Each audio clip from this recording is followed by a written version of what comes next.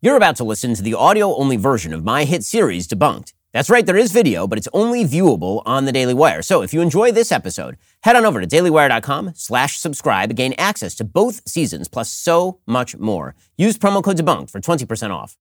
Here's the thing. Having life insurance through your job might not be enough. Most people need up to 10 times more coverage to properly provide for their families. Whether you're graduating from school, planning a wedding, welcoming a baby, or switching jobs, now is the time to protect your family's finances. And this is where Policy Genius comes in. Policy Genius is your one-stop shop to find the insurance you need at the right price. Head on over to policygenius.com to get started. In minutes, you can compare personalized quotes from top companies to find your best price. You could save 50% or more on life insurance comparing quotes with Policy Genius. The licensed agents at Policy Genius, they're on hand throughout the entire process to help you understand your options and make decisions with confidence. The Policy Genius team works for you, not the insurance companies. Policy Genius doesn't add on extra fees. They're not going to sell your information to third parties. They have thousands of 5-star reviews across Google and Trustpilot, and Policy Genius has options that offer coverage in as little as a week and avoid unnecessary medical exams. Since 2014, Policy Genius has helped over 30 million people shop for insurance. They've placed over $150 billion in coverage. Head on over to policygenius.com to get your free life insurance quotes. See how much you could save today.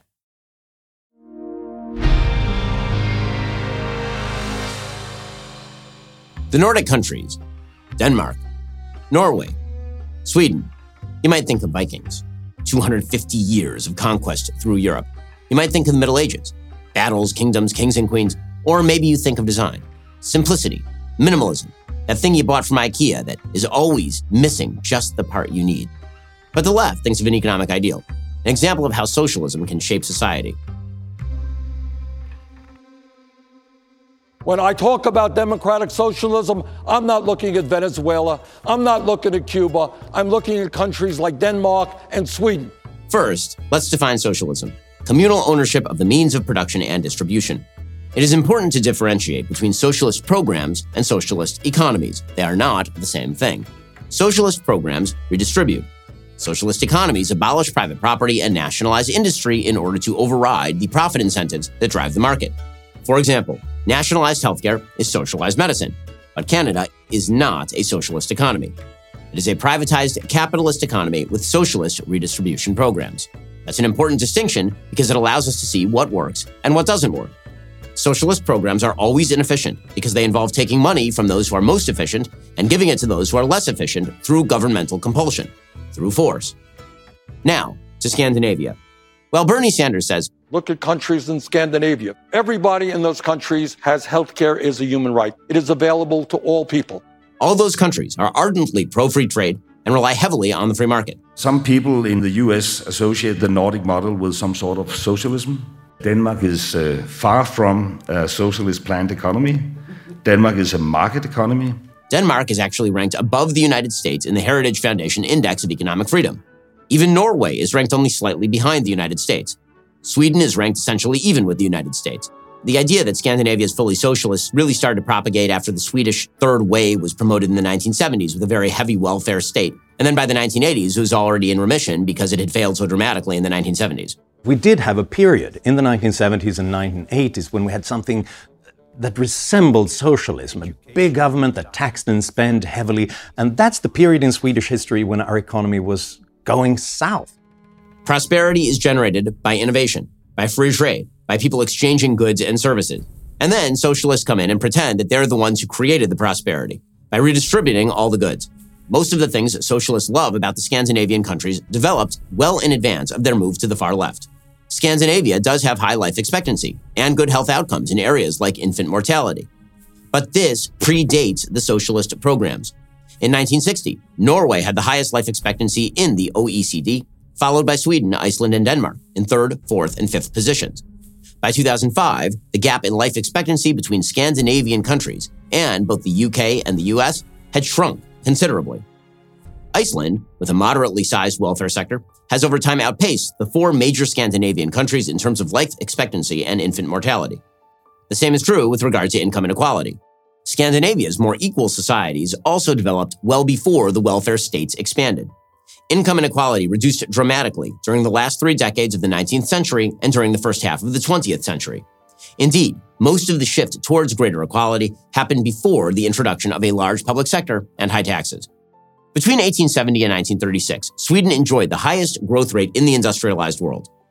However, between 1936 and 2008, the growth rate was only 13th out of 28 industrialized nations.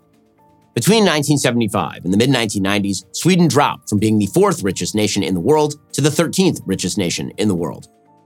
It's worse than that.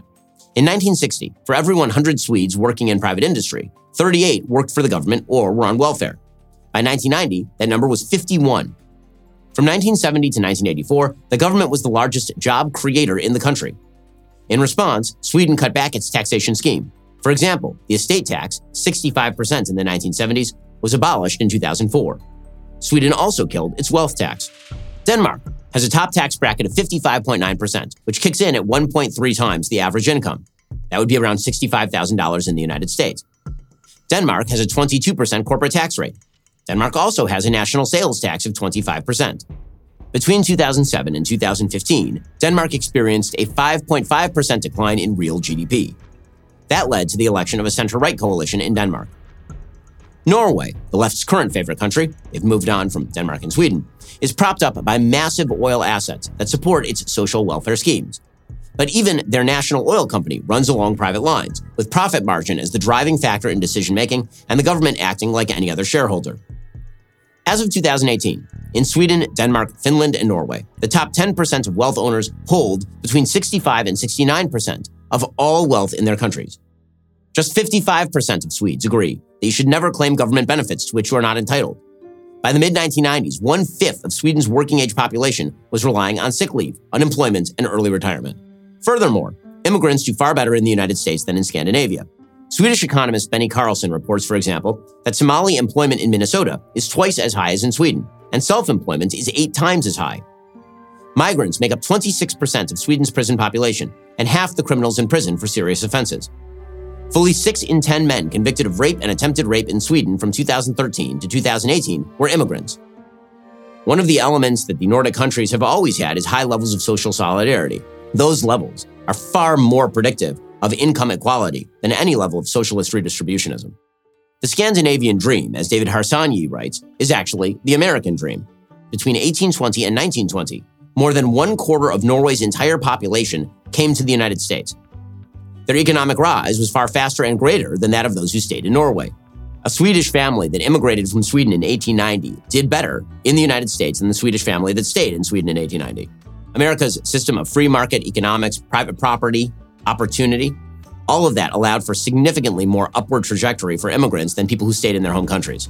And this is true not just for Swedish Americans or Norwegian Americans, it's true for pretty much every population. If you leave home and come to the United States, there's a much better shot that you will do better in the United States than you would have at home.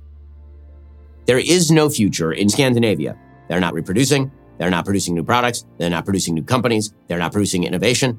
Scandinavia is not a socialist paradise because there is no such thing as a socialist paradise. I hope you enjoyed that episode of Debunked. If you become a member today, you can stay up to speed on new episodes, view the entire first season available right now. Plus, you can see all this stuff. And let me tell you, the video is way better than just the audio. Go to dailywire.com/subscribe, use promo code Debunked for 20% off.